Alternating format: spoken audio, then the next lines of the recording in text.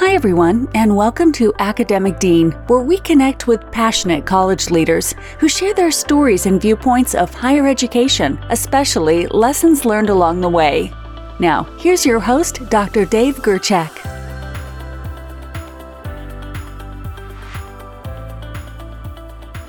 Hi, everyone. Today, I'd like to welcome Dr. Waded Cruzado to our show. Dr. Cruzado is the president of Montana State University in Bozeman, Montana. Hi, Waded. I'm excited to have you on our podcast today. Hello, Dave. How are you? I'm very happy to be here with you today. Well, can we start off with you telling me a little bit about Montana State University and why students select your institution? Absolutely. That's one of my most favorite topics, Dave. And well, what can I say? We're proud and humbled to say that Montana State University is the university of choice in Montana and for Montanans.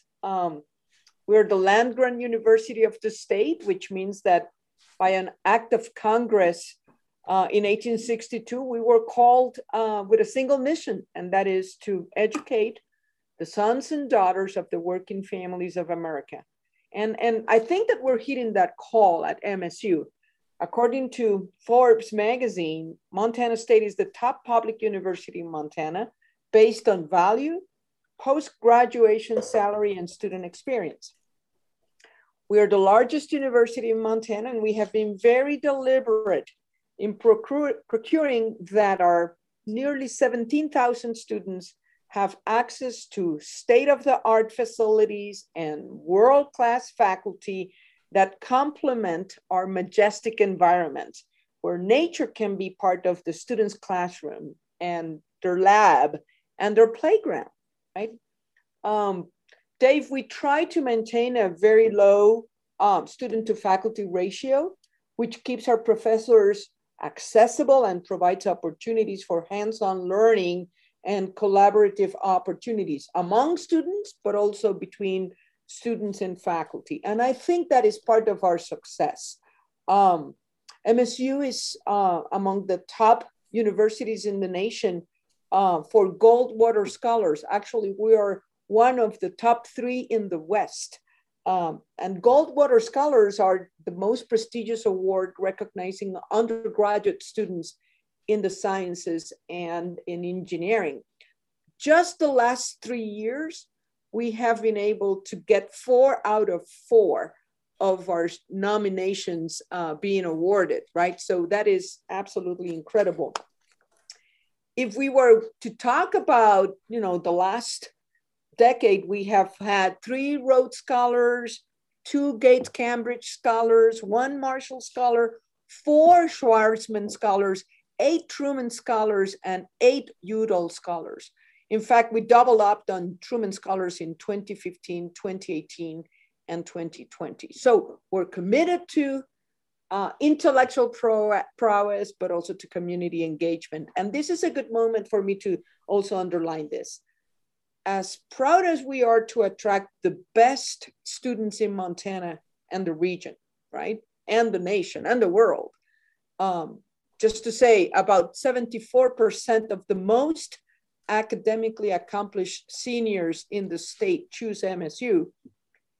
We know that if we just focus on the best and the brightest to the exclusion of other students, then the promise of the land-grant university is compromised. And in fact, it is shortchanged. So we want to ensure at MSU that any student that comes here, irrespective of his or her background, can realize their full potential by becoming accomplished professionals, responsible citizens, and happy and healthy human beings. And that's why I think we have been so successful. I could go on and on, but I'm going to stop there. Well, I'm very familiar with your university, but I've been told that sometimes parents listen to our podcast to find out what's in their backyard in their communities. So if you wouldn't mind, could you share some of your unique programs or some of your outstanding programs? I know if I ask you to do that, you're going to list all of them. But could you talk a little bit about the programs that you have available? Absolutely. Well, let's start with the basics. So land-grant universities were first founded with 2 big programs in mind: how to address the needs of America, particularly in agriculture and in engineering, right? Back in the 1850s, when we were envisioning the phenomenon of land-grant universities, the truth of the matter was, as a nation, we had a lot of land, but we did not know how to cultivate it. And we did not have the know-how to build the roads and the bridges that will connect those communities back in the day. So our two pillars are the colleges of agriculture and the College of Engineering. The College of Agriculture is the only college of agriculture in the state of Montana.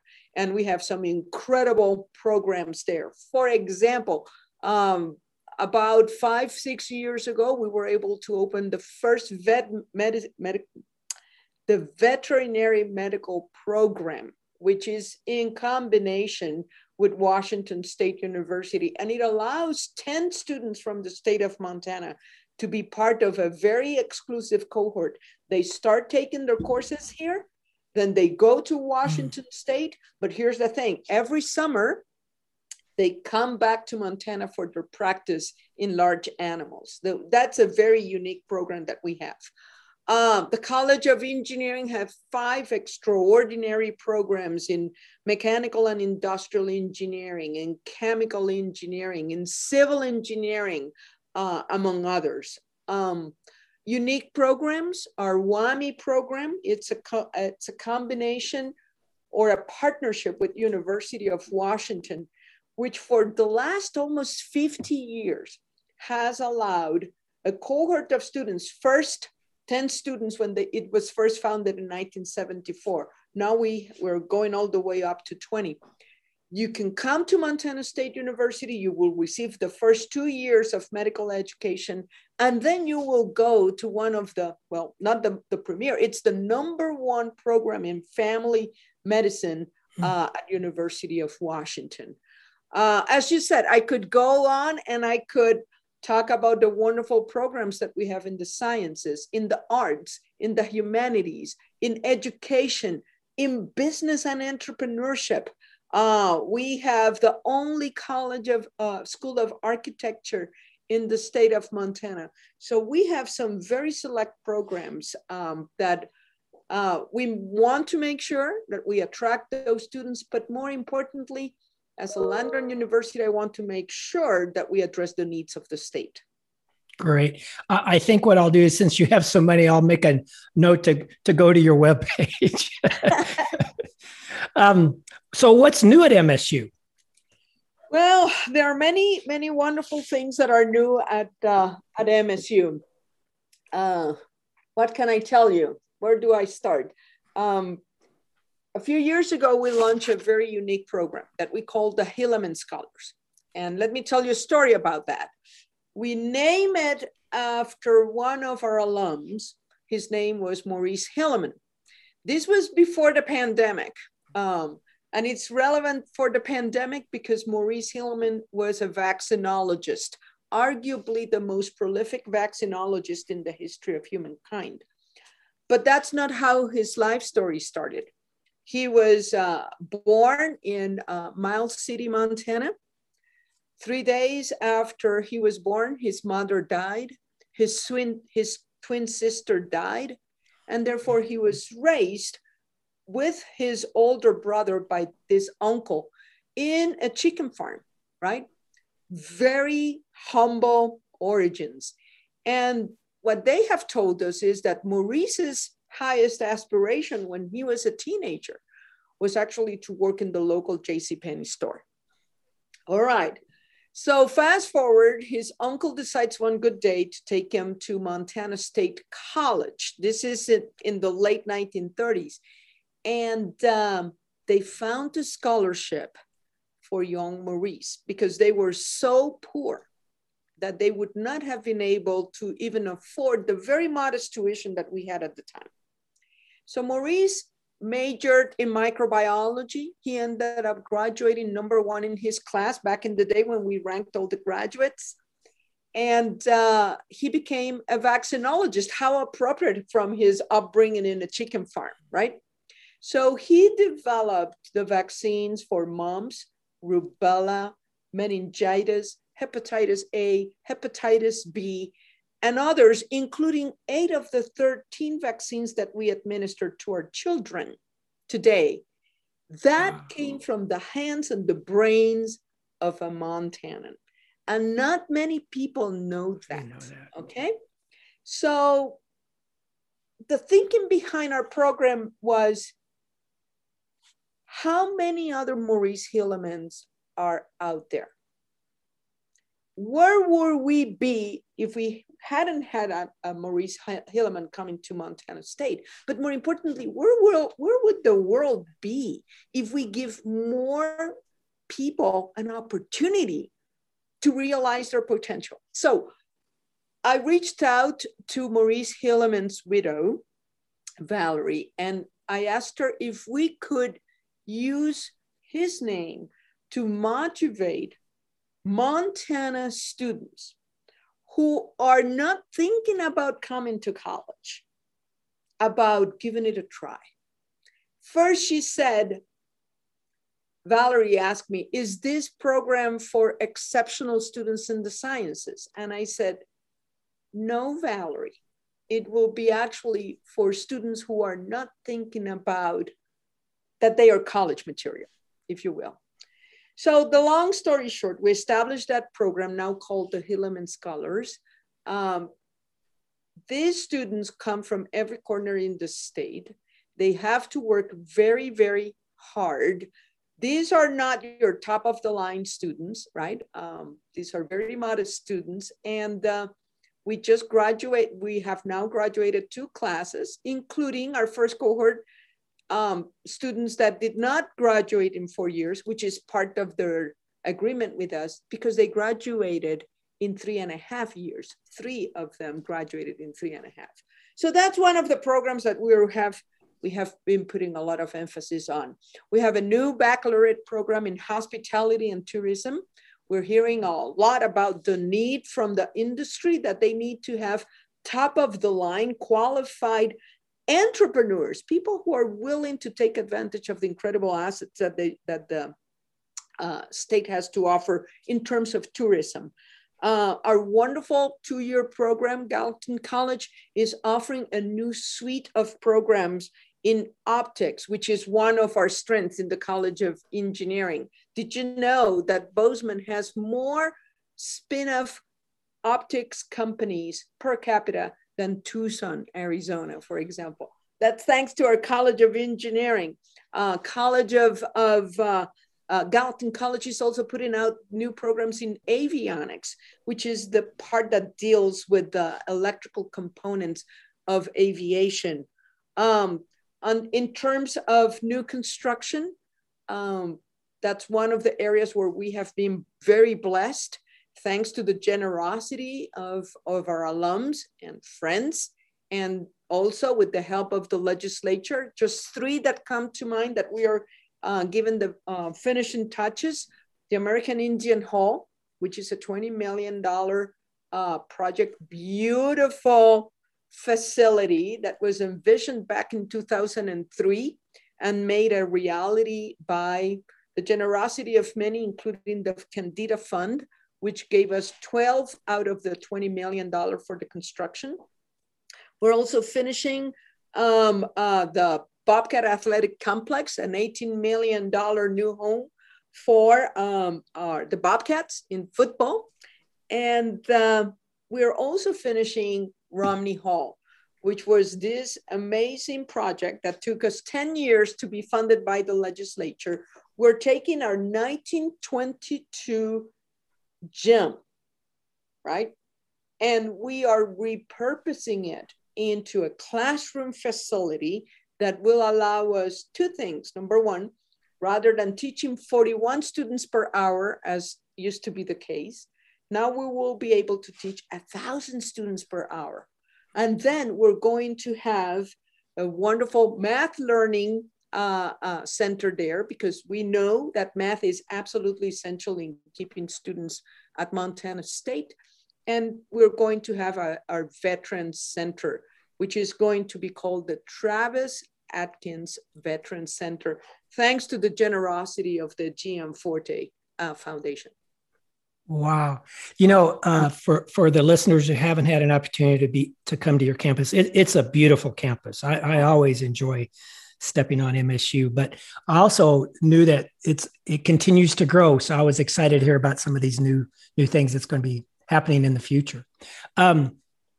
So let's talk a little bit about you now. Can you discuss a little bit about the path that you took that finally led you to become the 12th president at MSU?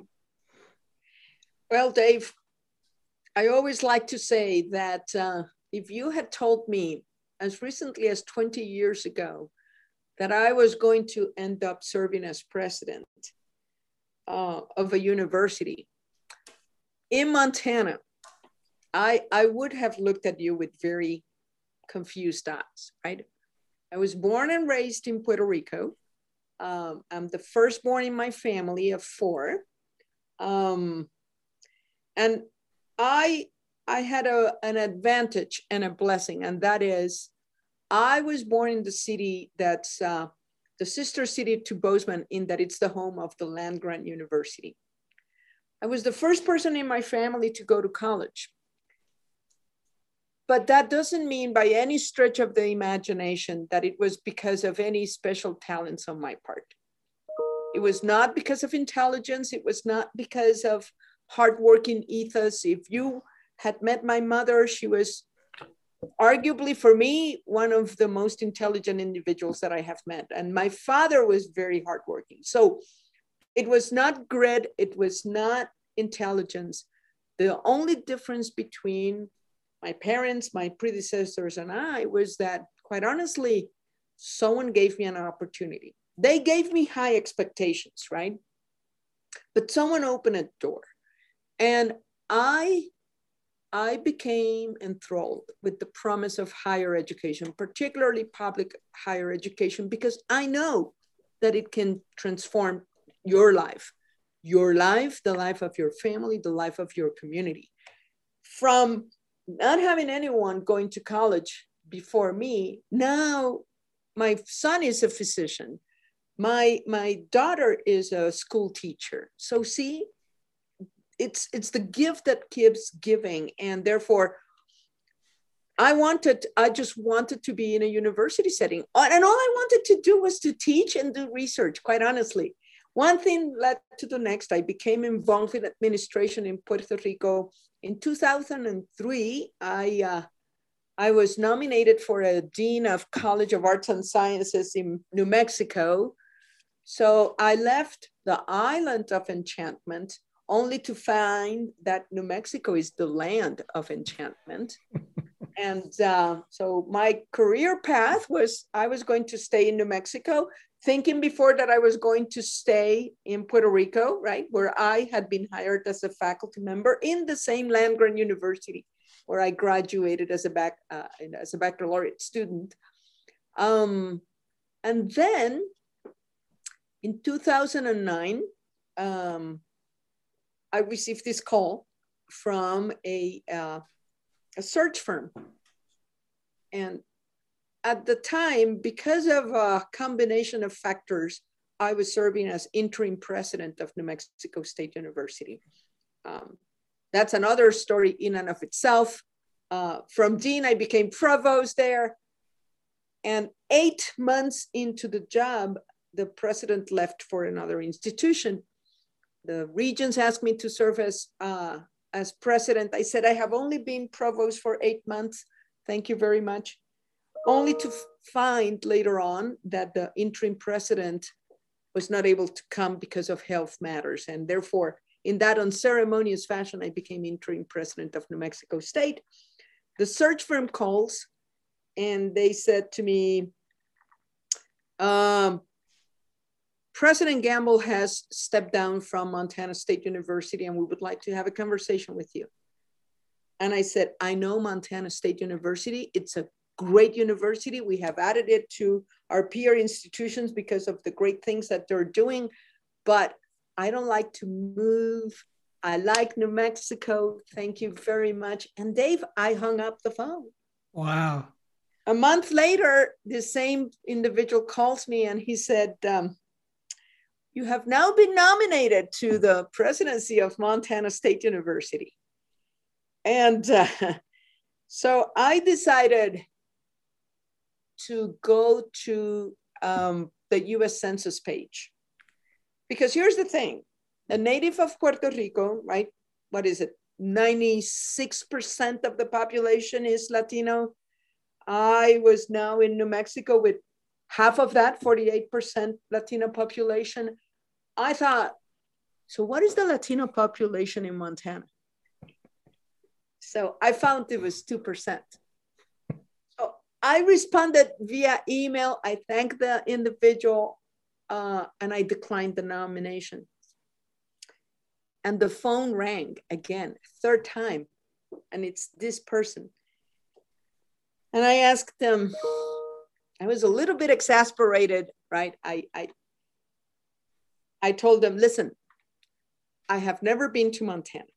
When I think about Montana, I think about mountains and horses and snow. I don't look like, I don't sound like anybody in Montana. And I remember, Dave, I lowered my head and I asked him, what do you see in me that I'm not seeing? Because in my mind, what I was thinking was, there's no way, right? I'm a woman, a Latina, speaks with an accent, 5 feet tall, background in comparative literature, all the reasons why that would not be a good idea. And what he said was, what we see in you is your experience with land-grant universities, your experience with systems, your passion for underrepresented minorities, and we're looking for someone with a lot of energy. At which time I said, on that note, and so I was the last person to submit the papers, candidate number 59. And to my great honor, I made it to the finalist. And this is no exaggeration, this has been among the biggest blessings of my life.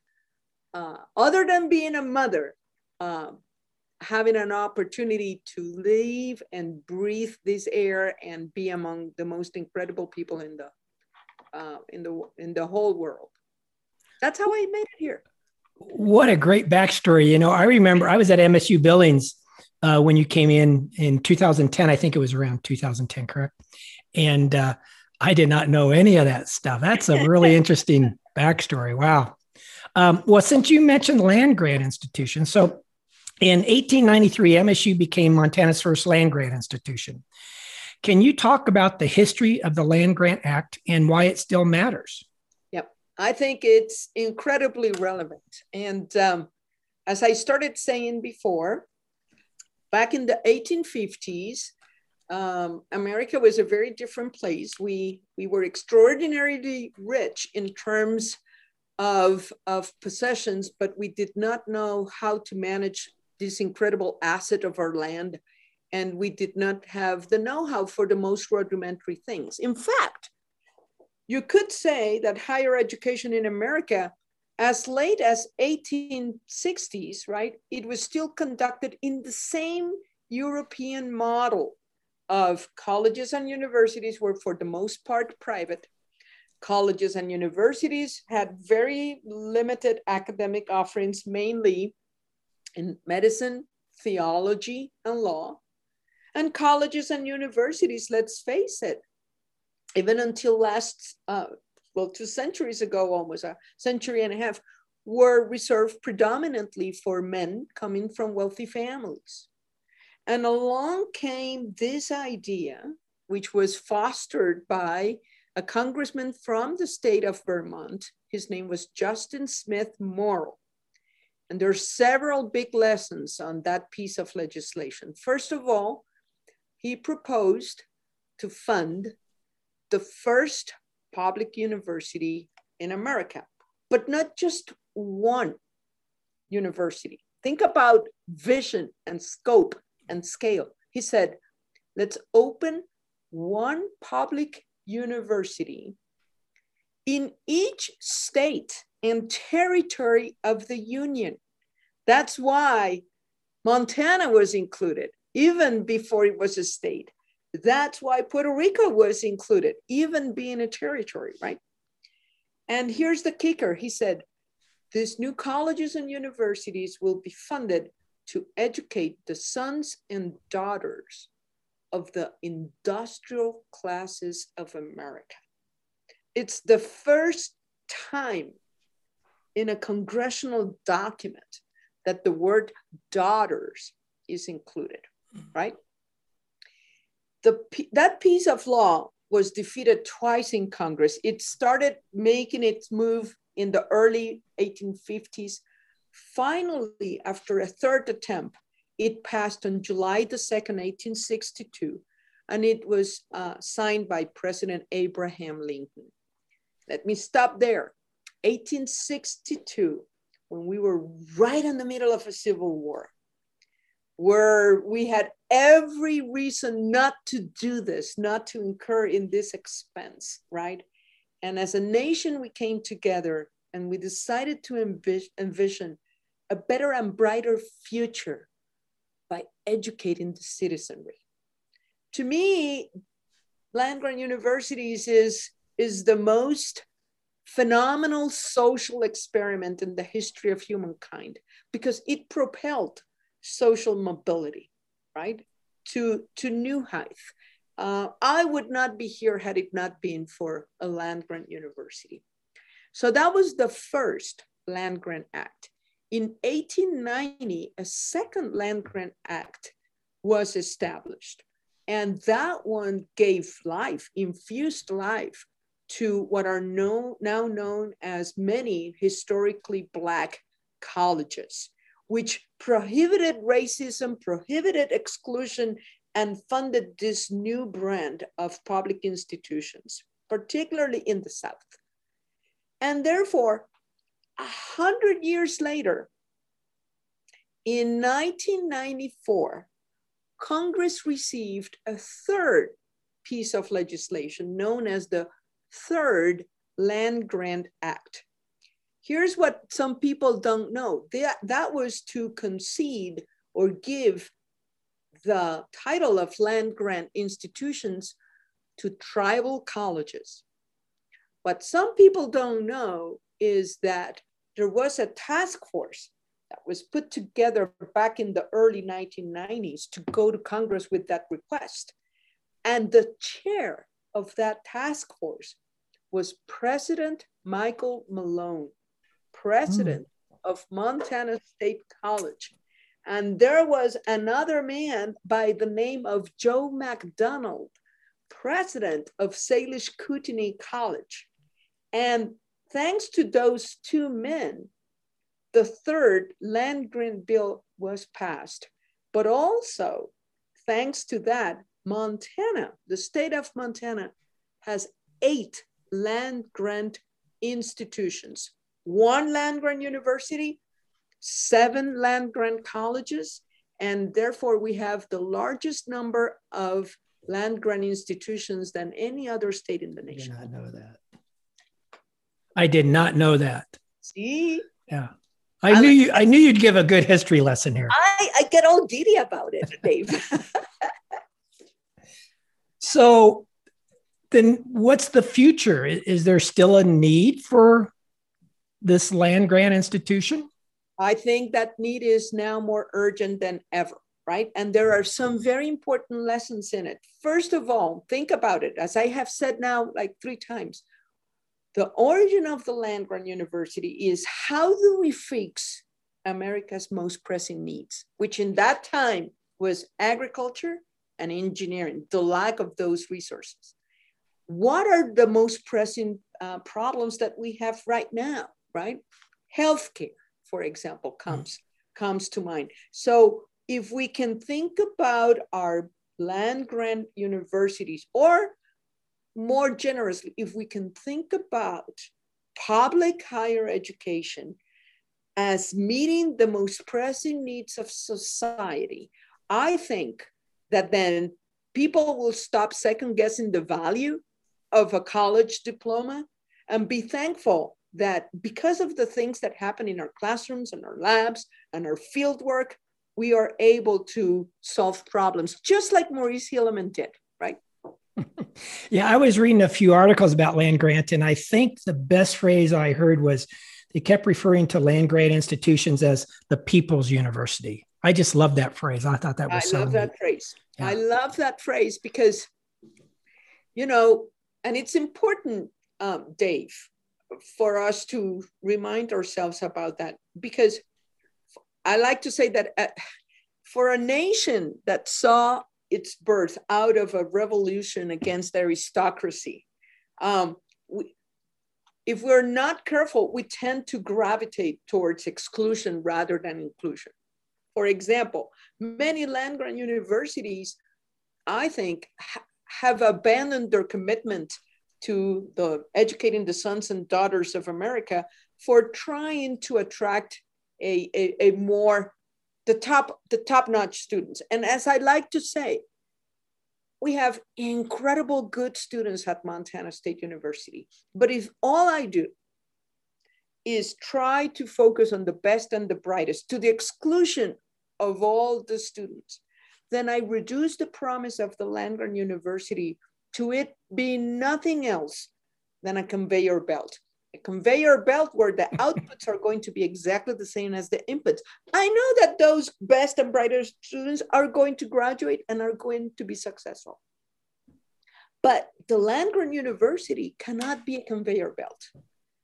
We are a combustible engine, meaning, right, that we take those students from wherever they come, we put them here for 4 years, something happens inside that engine, and out, now you have a competent professional, a responsible citizen, and a happy and healthy human being. So that call is as urgent today and into the future as it was back in 1862. And the circumstances that we are now today are not worse than a civil war. So there's hope. Excellent point. So what's been some of the biggest lessons you have learned as an academic leader? And what advice can you give to other university presidents? The most important lesson that I have learned as an academic leader is that there are 3 things, and this is what I tell presidents that I mentor. There are 3 things that you have to do every day. Communicate, communicate, communicate, right? As academic leaders, we need to be present in our communities. We need to listen, not only tell our story. As you can tell, I can talk a lot and brag a lot about Montana State, but it's because I try to devote an equal amount of time to listen to people, right? I have not learned how to do this job in an efficient manner. This job requires a lot of what we're doing today, lots of face-to-face interaction, lots of communication with individuals. For example, during the pandemic, I always sent out an email to faculty, students, staff, alumni, and donors about every 2 weeks. And there are several email addresses, and some of them are managed by the office. When the pandemic started, I asked my assistant and the IT department, I want every single email needs to come to me. And they thought I was crazy. And I will confess, it made for very long days, right? I was still emailing at midnight. But it allowed me to have my finger on the pulse, to better understand what the fears were, right? What were our students thinking? What was our faculty concerned about? What were those parents who were not here thinking about what is the university doing? So to me, that's the most important lesson as an academic leader. You need to be present, you need to communicate, and you need to listen a lot. to what people have to say. Well, then, how has your presidential leadership style evolved over the years? Oh, that's a fascinating question. Let me start with the conclusion, Dave. Okay. I'm grateful, and I'll go into more detail, but what the presidency has done for me, it's been like a good fire that has purified me, right? It has added a patina of patience, of empathy, of understanding of people's most quiet aspirations and their potential, right? When we think about universities, yes, particularly research universities as Montana State University, the only university that has been recognized by Carnegie as very high research, very high community engagement, and very high undergraduate enrollment. But still, it all starts with the dreams and aspirations of one student, of one faculty member, right? So it has made me a better person, right? It has taught me that it cannot be me first. There are many things I cannot do, Dave. If I go, let's say, I go to a restaurant or to a store and I'm not happy, I cannot complain, right? A month into my job, I came with a big old puppy and he was exceedingly miserable. And I adopted a rescue dog. First thing that dog did was attack the big old puppy. And I asked myself, did I make a mistake? And then I realized I could not go back and return the puppy, right? Because if not, that would be a headline, heartless president of Montana State University, right? So the presidency has been very good to me in that it has allowed me to think about others first and put people first. My leadership style has evolved into being a better listener and a better team member. Let me illustrate it with one specific practice. About 10 years ago, the executive team, we always have a retreat, we read a book, and the book that year was Patrick Lencioni's The Advantage. In one chapter, he talks about the importance of meetings, and he recommended the meetings that you're familiar with, weekly meetings, monthly meetings, retreats, quarterly retreats. But then he said that he recommended a 10-minute daily stand-up meeting. And I said, well, let's give it a try. My team was not very happy. And I said, okay, let's give it a try for 6 months. And there were many objections. You know, the team members come from different parts of campus, and we were meeting in a circle, going around the horn every day. So here's what happens. What has happened over the years, it has given all of us a better appreciation as to what is each other's job. What does the provost do? What does the chief financial officer do? What does the person in information technology do? What does the attorney does? It allows us to be more nimble, right? When there's an emergency starting to come up, we can nip it on the butt. We can tackle it immediately. But above all, it has shown to me and to them that I'm just one member of that team. These daily meetings occur even if I am not in campus. And now I have the tranquility that even if I am not in campus, people know exactly what needs to be done. And I don't need to be at the forefront of that. In conclusion, 10 years later, now if you ask my team whether we should continue with these daily meetings or abolish them, they don't want to talk about it because this has become a very valuable tool. Wow, excellent point. Excellent point.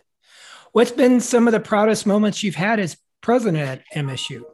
Oh my goodness, that is a bad question because it's so, if I can indulge. Well, first of all, I told you about the Hilleman Scholars, right?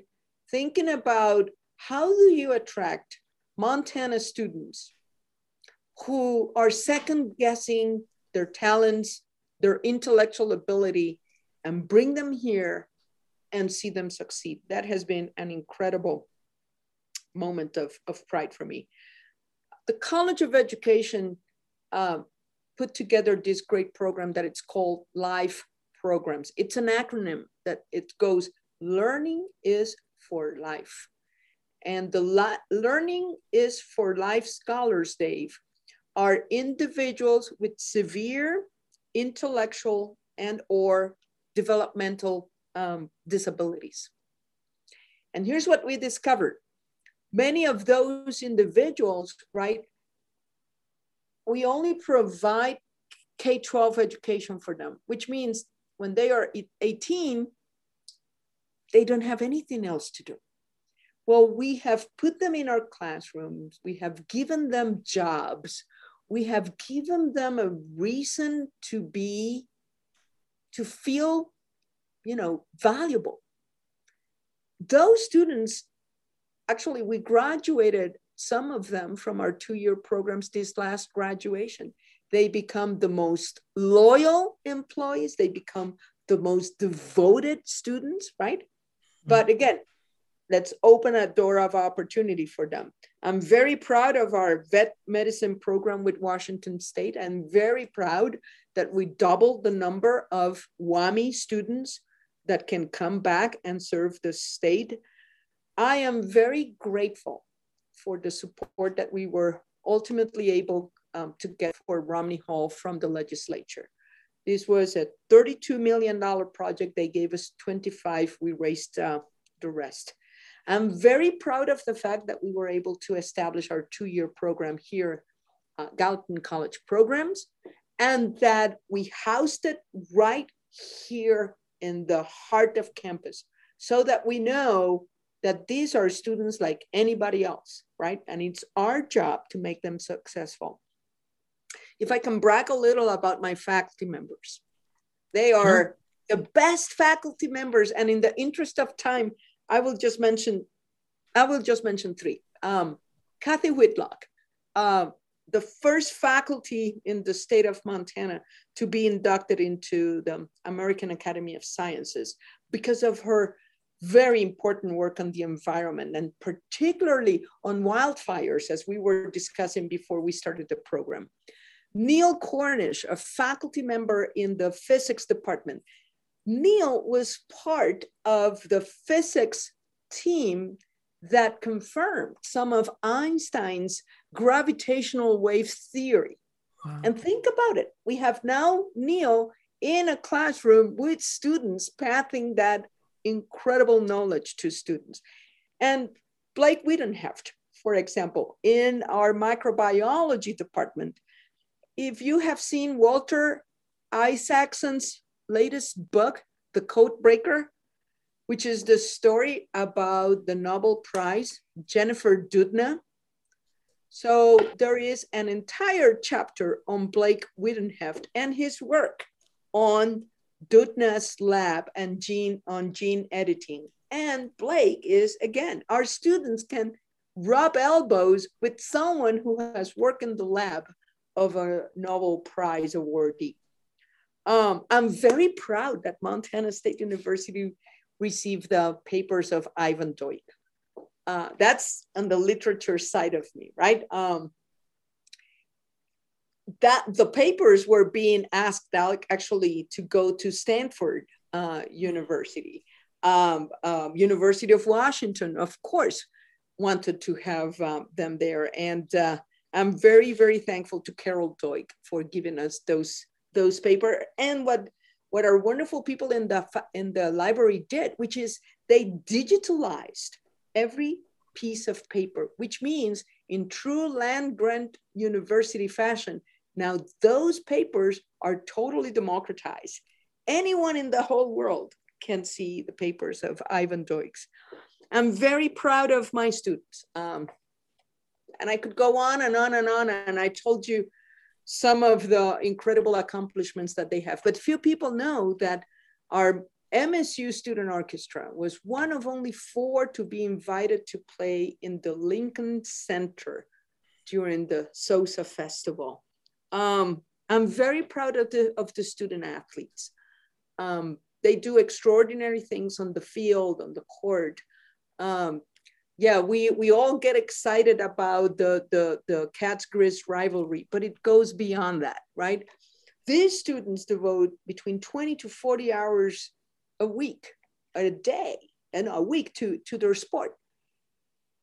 And the students at Montana State University just graduated at a much faster clip, the student athlete, than the general population. Not only that, on average, it's said that when you take a look at student athletes in the nation by program, about 18% of students will major, or student athletes will major in science or engineering. At Montana State University, consistently, it's about 36%. So it's twice the norm, right? And they still graduate at a much faster clip than many other students. I am very proud of the support and the involvement of donors and benefactors. Think about it, Dave. In the first 10 years I was here, we raised over $413 million. $413 million, right? From people that do not have an obligation to give, that could have done whatever they wanted to do with that money. And you have a Jake Japs, right? From Eastern Montana, giving us $25 million for a new building for the College of Business. You had Norm S. Bjornson from Winifred, Montana, population 200 people, right? Giving us $50 million for a College of Engineering that then was matched by an additional $20 million from other alumni. The support from alumni, from friends, even from people who did not graduate from Montana State University makes me feel pride, but it also makes me feel very, very humbled. Last but not least, I'm very proud about what we do in our 7 experimental stations, right? We have the ears of our agricultural producers. We let them know before some products are even in the market, this is what's coming. They bring their problems to us. We solve them through science, right? Extension, we have literally a storefront in every county in the state of Montana. Our extension agents are still there when our communities go through floodings or wildfires or financial distress. It's that MSU agent who's right there as part of the community. I am incredibly proud of them. I'm very proud of the fact that for 9 years, we were able to take a summer bus tour. We put all the deans, all the vice presidents together in one bus, and we would go to a special region in the state of Montana. And we name it by theme. We had follow the grain, follow the beef, follow the tourism, follow the energy. We learned a lot about, so what are the main economic drivers and what are these regions composed of, right? And we will meet with people there. We will reach out to our legislators. We will go into cafeterias and bars and learn from the people who send their sons and daughters, their most precious assets to Montana State. And last but not least, I'm very, very proud of MSU's response to COVID-19.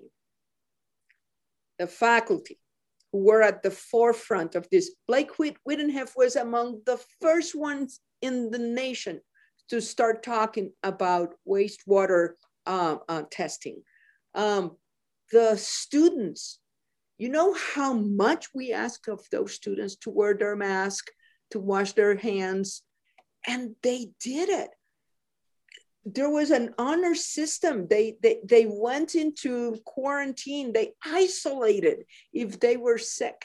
I talking about reaching out, I called them when they were in isolation, right? And how are you doing? And they will tell me, well, I am not happy here, but and we will have great conversations. And there was when the vaccine was made available, Dave, then we reached out to our medical professionals here in combination with the faculty and the students of nursing, in combination with the students from Gallatin College, who were in clinical programs. And we scheduled one of the first vaccination clinics in the state of Montana. In one Saturday, we vaccinated 801 individuals in 8 hours. But wait, there's more. We also had students from industrial engineering monitoring the operation. So for their second vaccine, we implemented the observations that students from industrial engineering recommended as to how we could be even more efficient. And we were able to vaccinate 98% of those people in half the time. So that is really, right, interprofessional experience. Everything in the university has given us an opportunity to learn.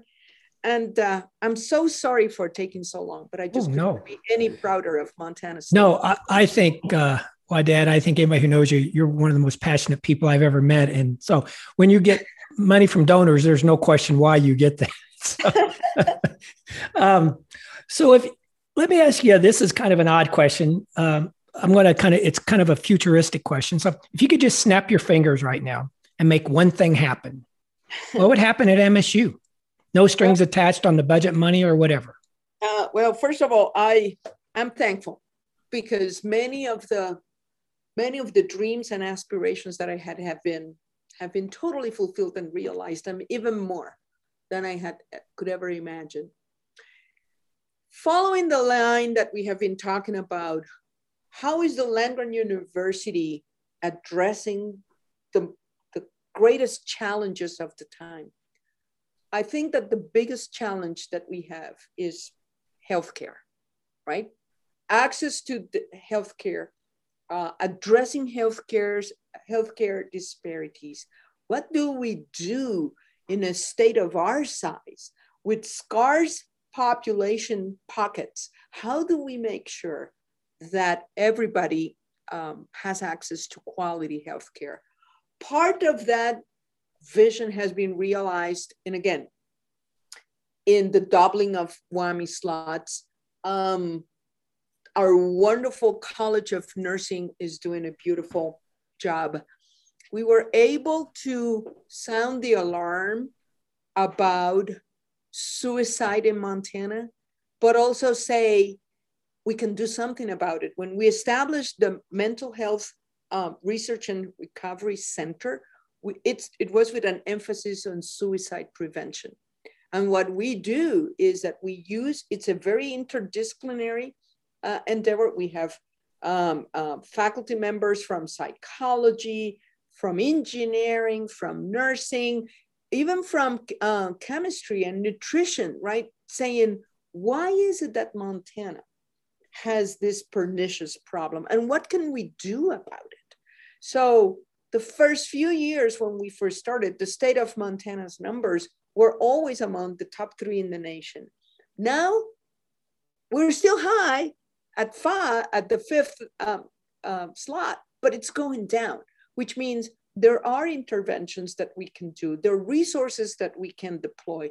We can work with K-12, right? That's where also our education faculty members are working on. We have reached out to Extension.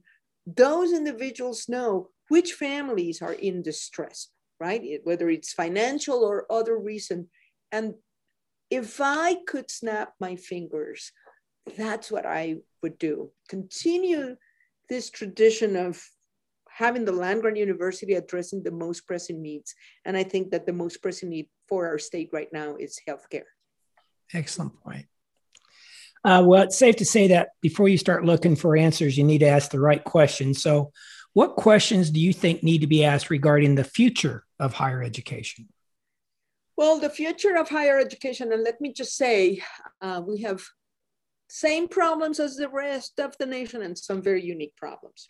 So for example, one big question I have is why do we have declining numbers of Montana residents attending any public higher education campus?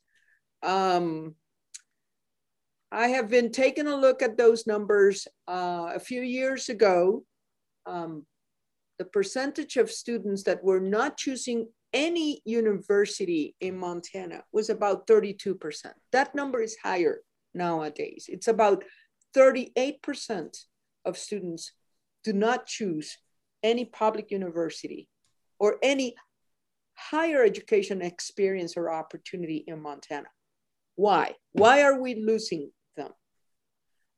Second problem that I'm very concerned about, even though it's not MSU's reality, which is the declining number of men coming to college, right? We're still not there for whatever reason. I have more men than women in our student population. That is truly an anomaly, okay? But the rest of the nation, what we are seeing is that men are opting out of a college education, and that is not good for anyone. This is not good for those men. This is not good for the future families that they want to establish. This is not good for society. What can we do? Thirdly, the pandemic helped us in many ways to accelerate many of our decision-making processes, right? Public higher education usually moves at a glacial speed. Well, that was the beauty of the pandemic, that we really needed to make quick decisions. What else can we do in order to keep that pace so that the communities feel that we're walking in tandem with them? What is the future of online education? Here's one thing I learned a lot. Remember all those emails that I told you that I was receiving late at night? Students and their parents were very happy that we were doing a lot in terms of online, but they realized that what they treasure is the face-to-face, the opportunity to be immersed, to be part of a community, right? To engage in activities together after class. And we learned that. So what is that perfect mix that we can strive to have? How can we optimize so that we give our students whatever they need in order to learn and to learn better? And so those are some of my daily questions. Well, I hope that those questions can be answered sooner than later down the road. That's for sure. Last question. Do you have some favorite books on leadership that you would recommend to other academic leaders? I do. Here are the three that I go to. Number one, it's The Leadership Challenge by Kouzes, Kouzes, and Posner, Posner. I like The Leadership Challenge because it's not touchy-feely. It's actually based on over 30 plus year of research that it's still ongoing. And the basic question is one: what do extraordinary leaders do when they are at their best? Okay. And they take people from the public sector, from the private sector, from education, from businesses. And let me see if I can remember some of them. They say, first of all, when you are at your best, you model the way, right? You don't preach, you act, and you embody those institutional values. Secondly, when leaders are at their best, they inspire a shared vision. It's not what I want for you to do, right? I'm going to lift you up. I'm going to inspire you to accomplish something that will be of a common good. When leaders are at their best, they challenge the process. They ask why? But why are we doing things this way, right? You are not shy about saying, maybe we can try something different. Fourthly, when leaders are at their best, they enable others to act. That's the part that I was telling you about the patina, right? You allow others to take the credit. The most powerful words that I can use, Dave, is I need your help. And then you let you go and do it, right? And feel that sense of ownership and empowerment. Finally, when leaders are at their best, they encourage the heart. They take time to say thank you. They take time to recognize others. So that book is amazing. Secondly, second book, The Advantage, that by Patrick Lencioni. That is a great book. Best practices. And thirdly, one that it's a little bit old now, but it's Good to Great, right? Just Jim Collins. How do we come to understand that good is the enemy of great? And how do we consistently stretch towards that goal? Those are my three favorite leadership books. Well, those are some great points to end our conversation with. Well, thank you for this invitation, Dave. Thank you so much for being on our show. I really enjoyed our conversation today, Waded. Thank you for the invitation. And if you or any of our listeners are ever in Bozeman and you have a few minutes, please stop by the office and say hello. It will always be a pleasure to see you and to see any of our wonderful people in Montana. Great. That wraps up today's episode. Thanks, everyone, for listening.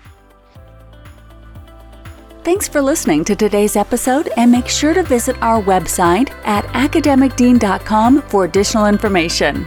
Also, if you enjoy our podcast, please don't forget to rate, review, and subscribe. Until next time.